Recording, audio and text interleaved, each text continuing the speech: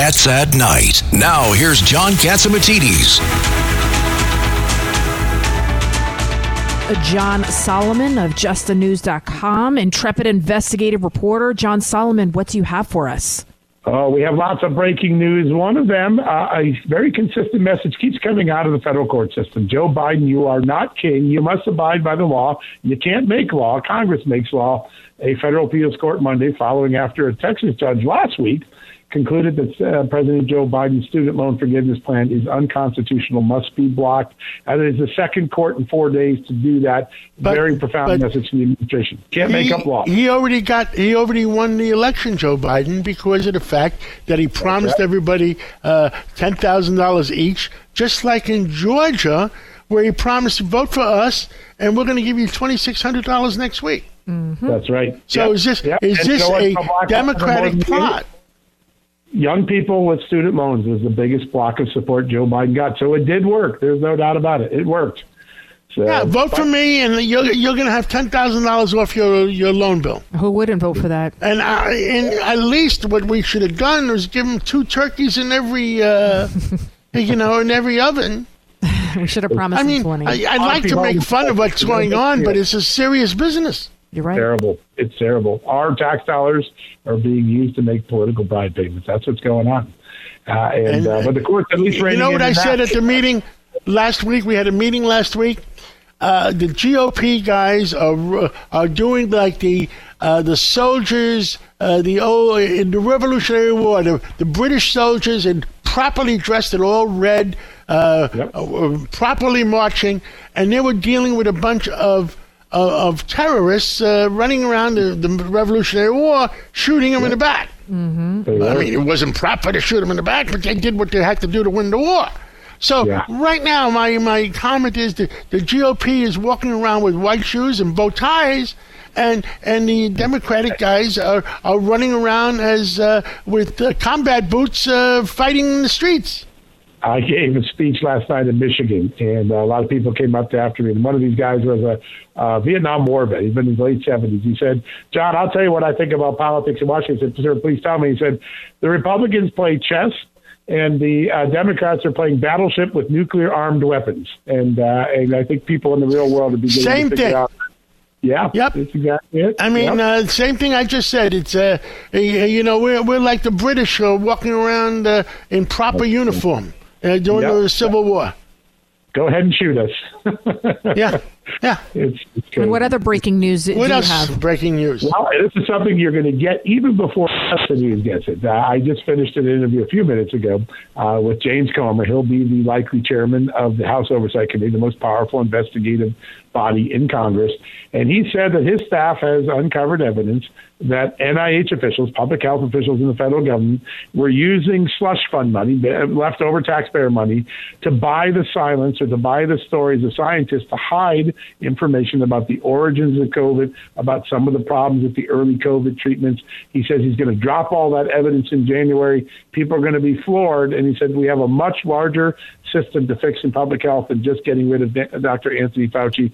Much larger problem that his staff is uncovering. That's going to have a lot of news. We'll have that story in the morning, but you guys got it first. But thank you. And the big question is, does anybody go to jail? Yeah. I haven't seen anybody go to jail except a few Republicans. Yep. That's a great point. No accountability means the likelihood that these things will repeat themselves is very high. That's what people say all the time. We have to start punishing people. There has to be consequences for bad behavior. John Soloman and John Catsimatidis, if you remember when the COVID vaccine first came out, people were talking about inflammation of the heart, myocarditis, and if you put that on Twitter or Facebook, you got banned, you got blocked. Now we're seeing that actual publications and doctors and hospitals and even CNN reporting it. Yeah. Yep. Yeah, no, that's exactly what the congressman said, too. He said, listen, the American people, the world's being lied to. Right. So we were being labeled as misinformation when we were just reporting what people were saying, and people were getting blocked, and I don't know. So what else is going on? What's the latest? Can you tell us about Arizona?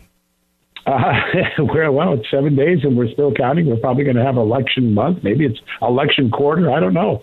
It's just insane that in the modern era, it takes us 8-9 days to settle a vote. Right now, the Senate and Attorney General and Secretary of State's races have been called. Democrats took 2, Republicans took 1. The Katie Hobbs race is the real remaining large, big one out there. Hobbs is still a little bit ahead of Carrie Lake. Carrie Lake still thinks will be the votes to turn that her way, but God knows when that'll end. It just keeps going on and on and on. And I'll bring up one other story because it's getting a lot of attention. There have been several. Normally, this is a time of year where college students are getting happy. They're going to finish up the exams, go home for the holidays for a little bit. Serious, significant, deadly tragedies on 2 campuses in 24 hours. 4 dead University of Idaho students, and an apparent campus homicide. 3 University of Virginia players shot by one of their student colleagues. They're shot dead, 2 others wounded. 9 lives radically changed on college campuses in less than 24 hours. And there's been a real rash of violence on many college campuses over the last few weeks. That urban crime that we're seeing affected is also affecting some of these campuses. Well, we have to just pray for our children at this point. It's so sad. I can't understand. One more thing before we go to break. One more thing. How can, in Arizona, with all the criminals, all the coming across the border, all the terrorists, all the drugs coming across the border, how can anybody in that particular state vote Democratic? Can you tell me that? That's a great question. And you know what? When you look at the data across the country, Republicans got the majority of the public vote. But in the key races, all the ones that really were going to flip the Senate or have a significant impact in the country, the Democrats won. And they won on the strength of 2 things. Those young voters who were getting that student loan bailout that they're not going to get now. They got sold a bill of goods. And 2, unmarried women went 70% to the Democratic Party, and a rate that we haven't seen in many, the Democratic Party has outmaneuvered the Republicans in bow ties and white shoes again. By capturing the youth vote and the women vote. For the first time. Yeah, for the first time, guys, I've been talking to senior Republican Party officials and members of Congress and people close to President Trump and Ron DeSantis. Finally, an admission. Well, if absentee votes are legal, maybe we should do something like run our own campaign and get them. You can't unilaterally surrender. And I think that's what you find in Nevada and Arizona. The Republicans decided to get out-hustled one more time on absentee votes. If they're legal, Republicans are going to have to learn how to play the game. There's a realization finally. Have they surrendered? Have the Republicans in Arizona and the Republicans in Nevada surrendered already, or is it final, or is it just? Carrie Lake is still holding on. Remember, the Republican won the Nevada governor's race, but the Senate candidate Laxalt did concede.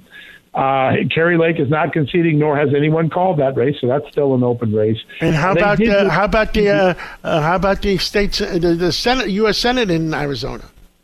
Blake Masters has not conceded, but that's about a 5-point race. I don't think any people are really looking at that one to flip. Carrie Lake's much closer. Much closer. Well, we'll tune in later in the week for a further update. Let's see if we can get it done by Thanksgiving. Thank you. Thank you so much, John Soloman of justthenews.com. That's justthenews.com. It's Cats at Night on the Red Apple Podcast Network.